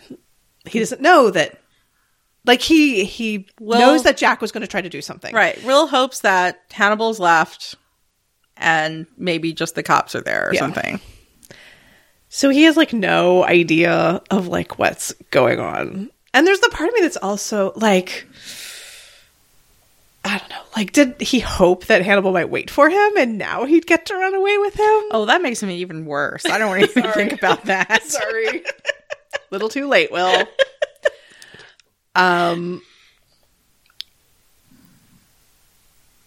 A big thing I was thinking this time was, is Hannibal, like, at this point, does he even fucking care if he gets caught? He manages to make it out before the cops show up. Yeah. I mean, he's a very petty person, so I think on the level of just petty spite, yes. But also, no, I mean, we were talking about this earlier in the episode. You can just pop off into his mind and hang out there if he gets caught. I think it's really just, he's thriving on spite at this point to power through these last 10 minutes. Yeah, he is, definitely. I mean, he's kind of like, look, Will, you've made no decisions, so I made all these decisions for you. Welcome. Yes. Now you're fucked. And I felt like this time watching it, like the whole, like him killing Abigail, that's just him. That's being a petty bitch. He's like, you didn't change me. Fuck you. Like, this is just take all of this. I can have another note in all caps that everyone looks terrible. Yes. And like the phone call with Bella is totally a callback to the calls from Miriam. Oh, yeah. All those calls to Jack. Yeah. But the, like, it's, I know. I mean, this is the scene I've also said in past episodes. Like, I've watched it on my tablet with my headphones on, and when you do that, you can hear all the blood hitting the floor. It's pretty And the whimpering really comes through very strongly. It does, but it's like the blood. Like when he cuts Will, you just hear it like hit the ground. Splashing the ground. Wow. I'm going to have to try that out. And there's lots of gasping. Yeah, the gasping is really Life portraying hacks. Abigail is really, and it's, oh god, and it's also the thing where you're like, Hannibal, you just really commit to a theme, like, because all of his teacup stuff, I'm like, you are like, it's such a like vulnerable, humanizing moment because he has tried to make himself not like this, and he so is at the same mercy of feelings and emotions and everything that everybody else is. And he's really mad about it. And he's so mad about it. I know. And that whole, like, I mean, it's classic now, right? But the whole, like, oh, you thought you could change me. And yeah. I kind of did. Yeah. And he's like, fuck you. I'm not changed. I'm going to run away with my, like, substitute spouse at the end. And I did have that in my notes. That moment, I was thinking about that and Abigail. And is there any chance Abigail would have walked out of this room if Will hadn't done that little petty knife twist of, I've already changed you? Probably not because Hannibal, but... Yeah. Did Salty Will, Like, if you could have just kept your that- mouth shut, maybe that wouldn't have happened. Yeah. I don't know. But I do remember watching this first time and being like, he just stabbed him. Are they going to kiss now? Like, It's a real they don't need question. to. They don't, kind of in a way, do not need to. No, just some, hair stroking and gentle cuddling Yes. is what they're going to do. But yeah, like, and I remember being really mad at Abigail the first time I watched it. I was like, fucking run. Like, when she pushed Alana out the window, like, I would like to think that at that point I would have run. But she just stays there for it. And in a way, Will's kind of the same way. They they take what Hannibal dishes out. Well, she says, I didn't know what to do, so I just did what he told me to do. You think at the point when you push somebody out a window, maybe you'd be like, maybe I should do something else. And I bet Will's like, same. I am really happy. This is a technical thing, but that they managed to make the Raven Stag effects here so good. Oh, they are. Because I feel like they really aren't that fantastic at some of the other points, Yeah. but at this point... they invested in this. It really looked fabulous. Yes. Yeah, it really looked fabulous. So good. So much blood. So much blood. I love the behind the scenes picture of him laying on the floor, like giving the thumbs up. I was like, can you imagine how like cold and gross and disgusting it was to film that? They had to, because they went back to that set for season 3 to film some pickups of like the scenes, and they had to rip up the floorboards and put new floorboards I read down something about that. because they were moldy from all the fake blood like soaking into the floor. More blood. That's gross. Sorry, I just remembered the whole thing with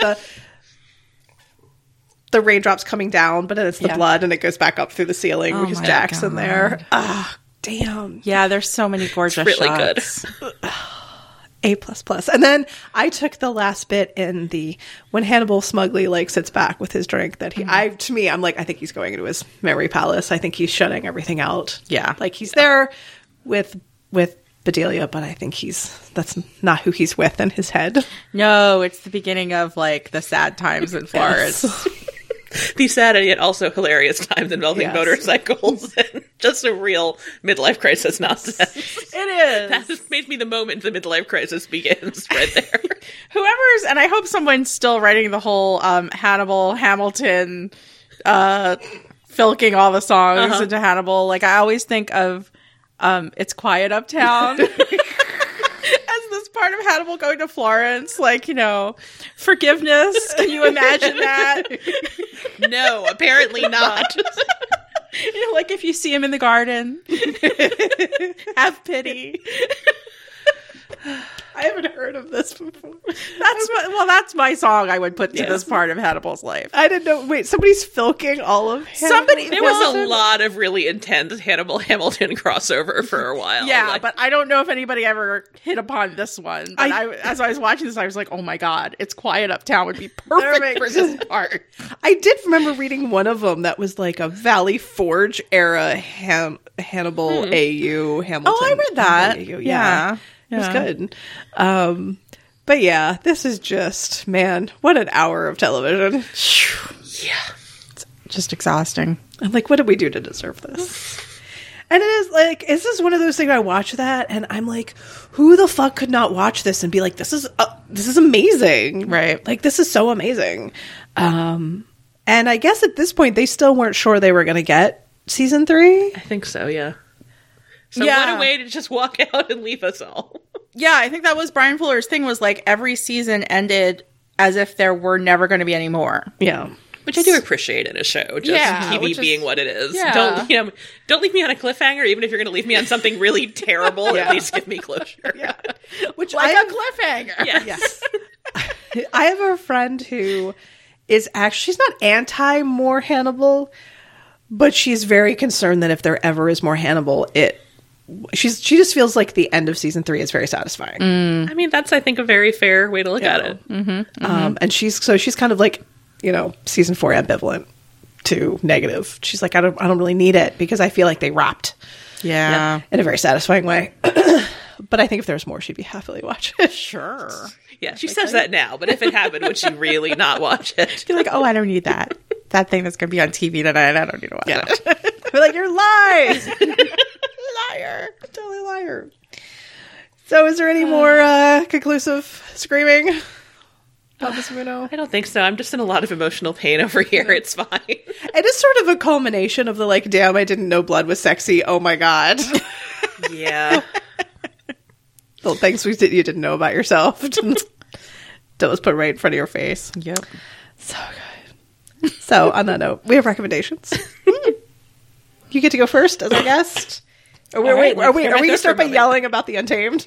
We can do that. This is a dual rec between Amy and Flippy. Yeah.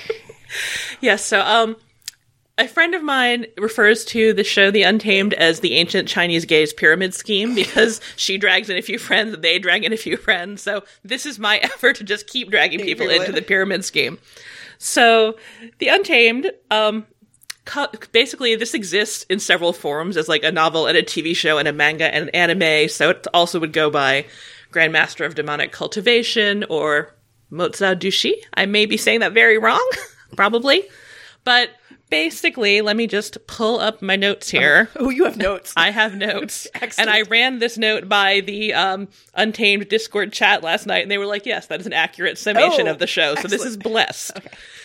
And what I have to say about this show is that basically all these different versions of the show with varying levels of gayness, but they're the same basic story. And they're basically the story about a man who more or less dies in his brother's hands, more or less in his boyfriend's arms. And this is not a spoiler. This is the first 5 minutes of the show. He dies covered in blood at the edge of a cliff. So this is, me screaming. And then we do 50 episodes about what the fuck led up to that and what happens after he's resurrected and has to make some sense of his death and his new life and a lot of things that have been going down in the ancient Chinese gay world over the 13 or 15 16, or so, 16 years. 16 years he's been away.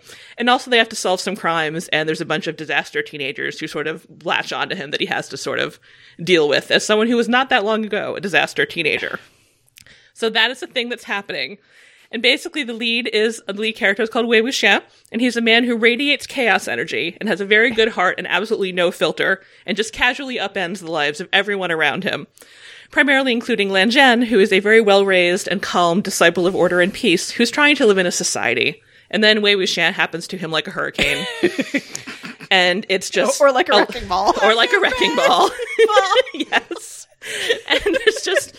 If you like your, ancient Chinese sword gaze shows, you may or may not, but if you do, you will probably enjoy this. It's not maybe the best well-done version of this kind of story that I've seen, but it's a lot of fun, and the actors are really excellent.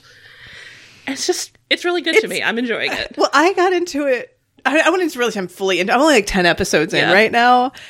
Because I was like, oh god, there's fucking 50 episodes. Jesus Christ. It's a lot to commit to. I don't know. Do you know Clever Manka through Toast I know the name comments? as a friends of friends kind of way. So we're friends.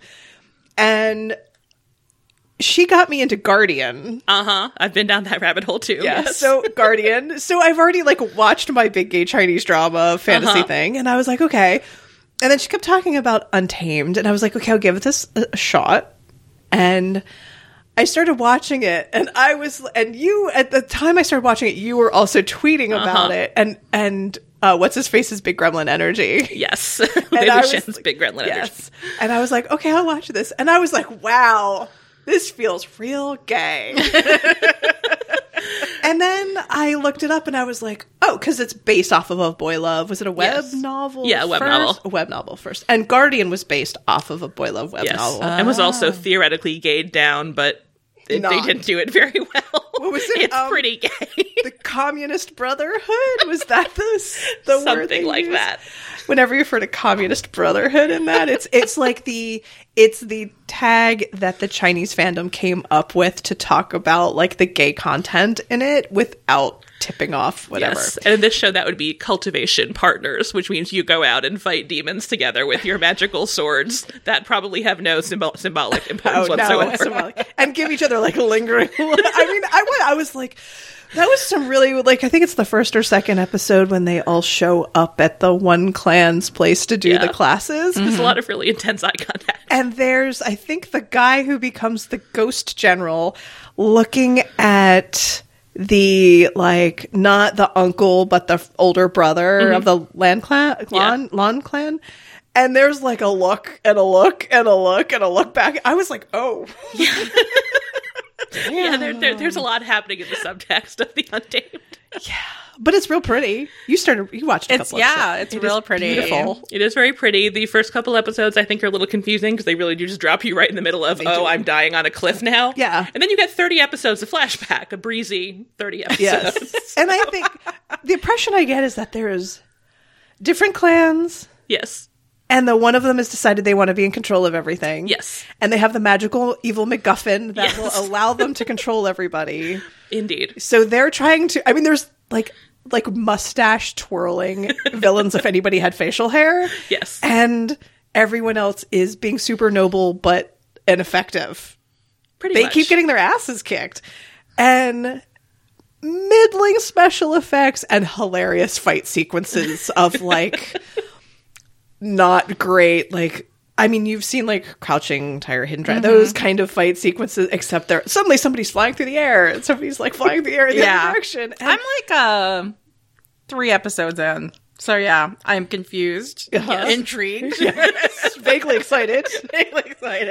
So for me, the sweet spot is probably right around the middle third of the show. I know some people who are really into the back half of the show after it's kind of back to present day, and they have to do some crime-solving teenager wrangling. That's not as much my personal jam. Have you seen the whole thing at this point? I have, yes. Okay. Yeah, really, I said, 10 episodes in, so it's real. I just finished it a few days ago. But I did, you said the same thing. I was watching, and I was like, and then this guy shows up, and he's the ghost general. He's dead. And Jen was like, I really liked him. I love the ghost general. Tell me more about this ghost general.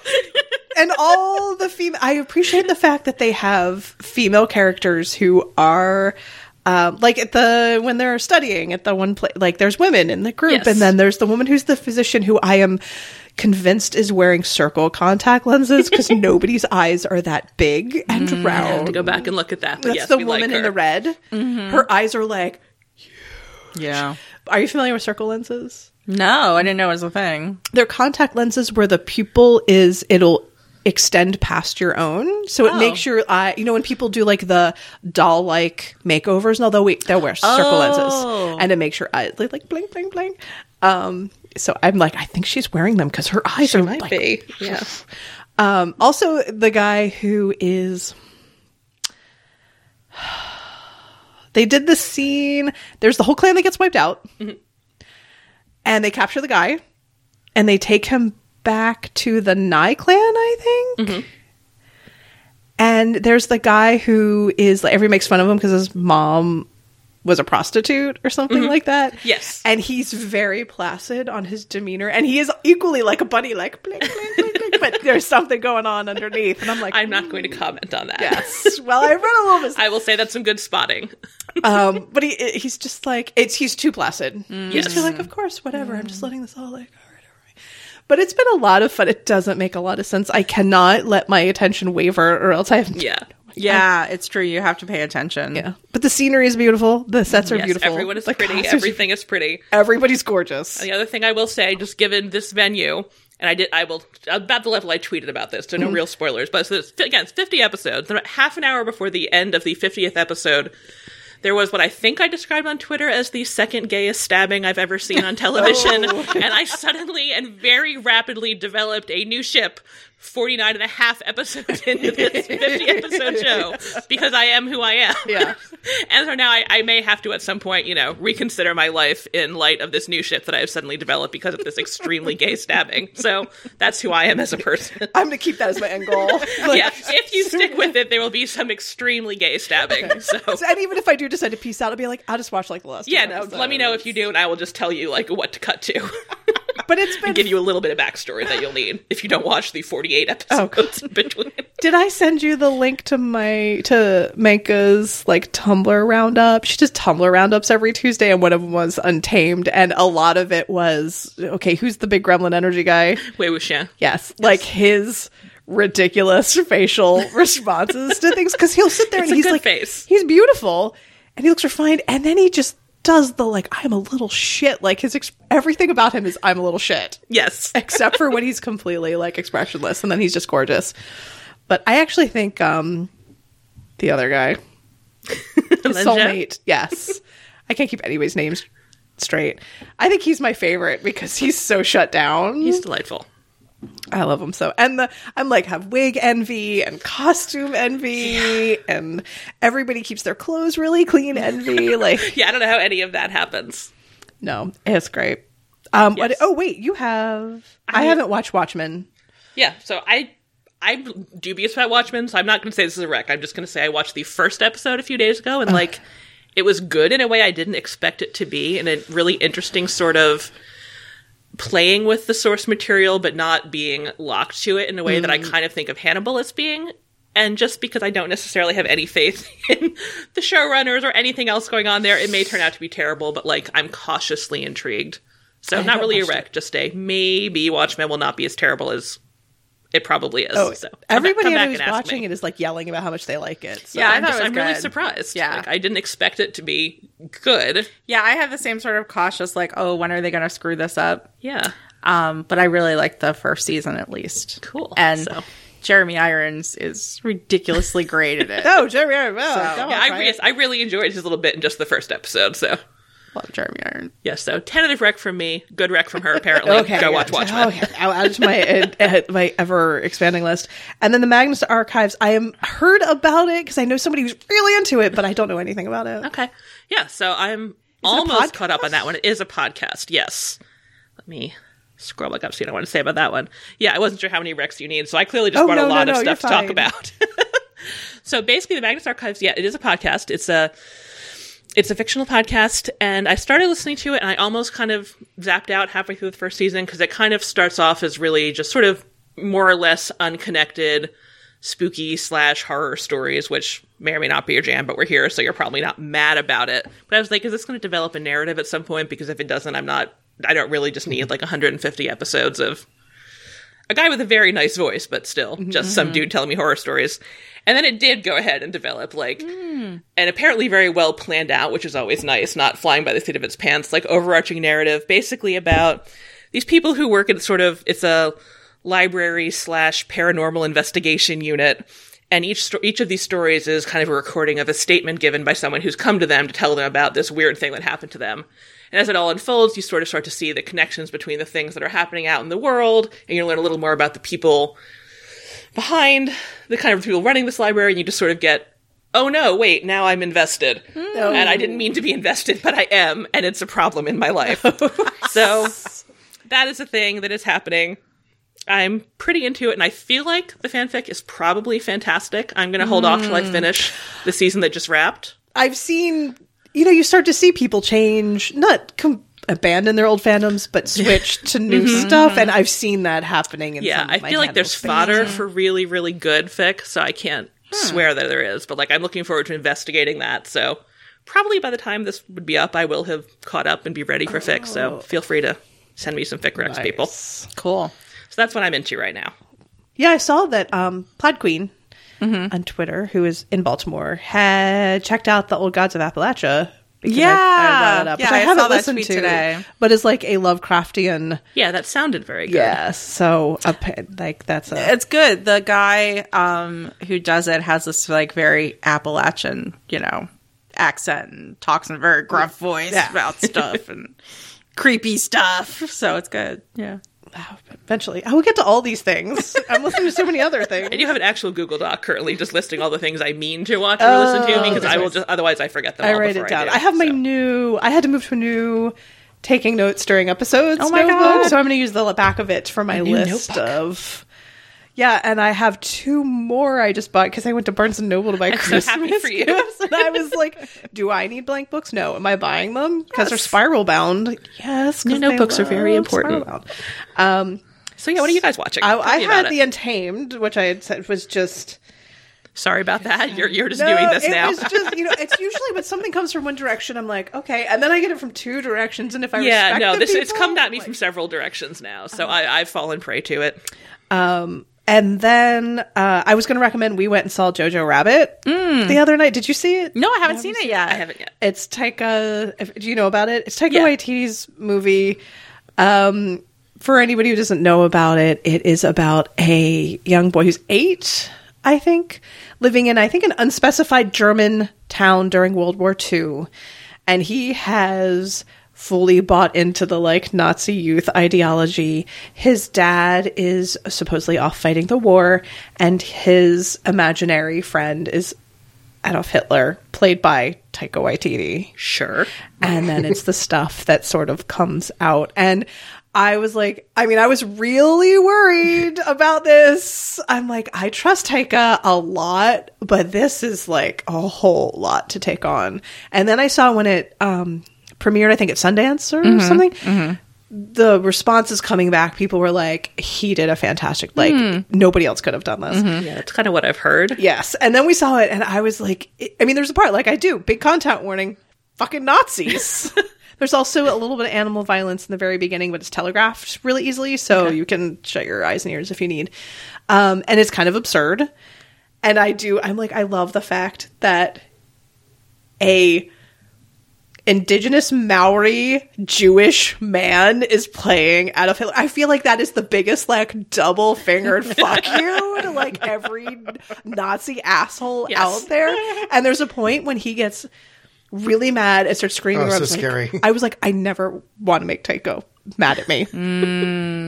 It was so scary. It was so freaky. Scarlett Johansson's great. She was great. I was like, why is she so plays a white lady so well. She plays a white lady so well.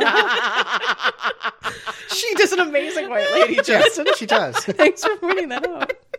But it's the thing where I'm like, can be such a great actress. Why does she keep doing stupid fucking shit? Don't you have friends in your life who will just sit you down and be like, we have to talk about this. Why are you terrible? Yes, she does a great job. And the kid actors in it are amazing. Yeah. In particular, JoJo's best friend. Apparently, it's the first time this child has ever acted.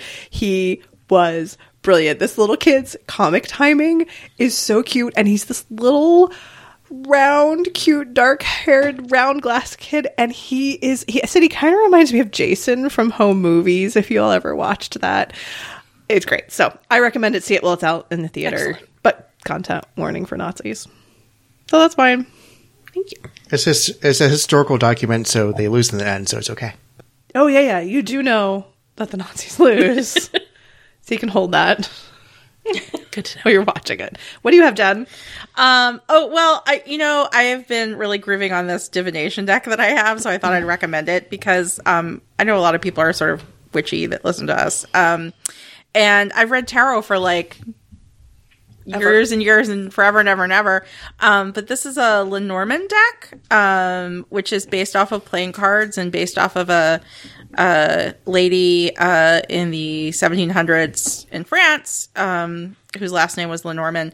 And what's cool about it is it's like tarot usually is like this whole like, psychological journey and all this stuff. This is like very direct, like, should I sell my car next month or put some more money into it kind of thing. And this deck is really cool because it's really surreal and it actually really reminds me of like Hannibal stuff. Oh, it's pretty. Yeah. So I've just been playing with it. But the deck is called the Seeker's Lenormand. And if anybody is like into or wants to pick up some divination, this one especially, the heart one. Ooh. That's like so Hannibal. Love it. Yes.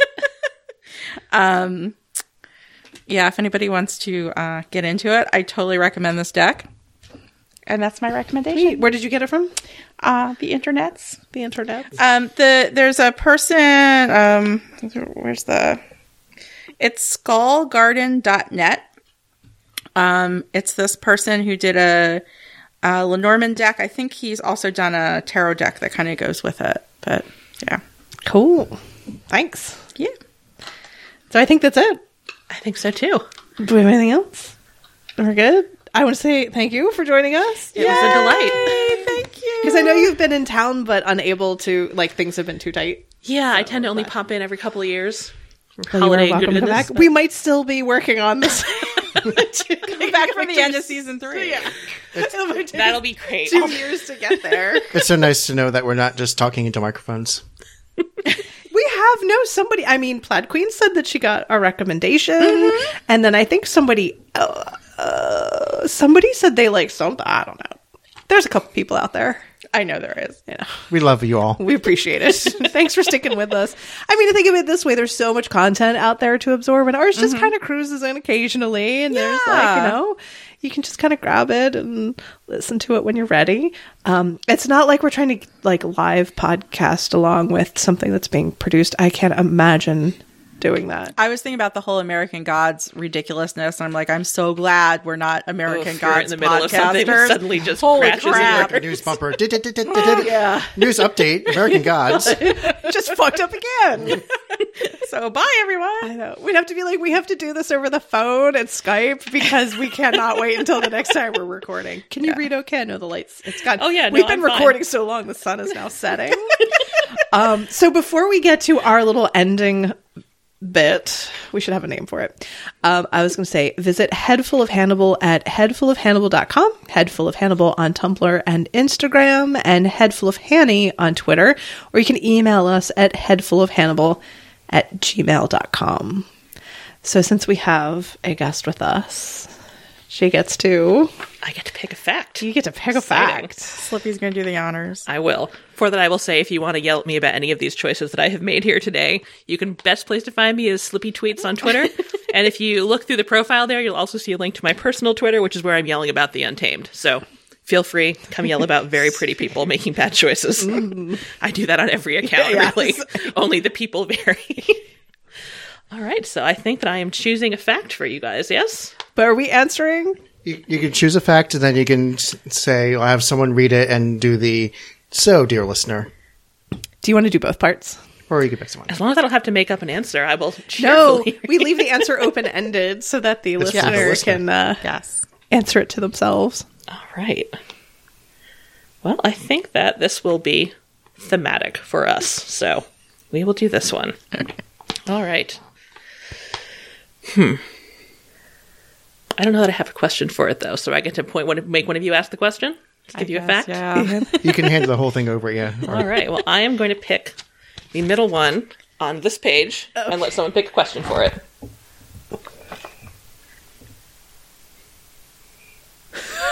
You read it too when you see if you...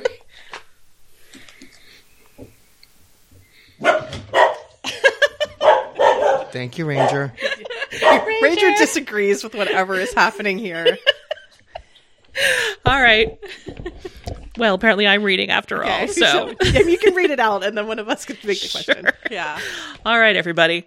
The world record for an underwater kiss is 2 minutes and 18 seconds. So, think about that. Tell me, dear listener, if you were submerged, possibly after falling off a cliff, how long do you think that you could kiss someone that you had fallen off said cliff with?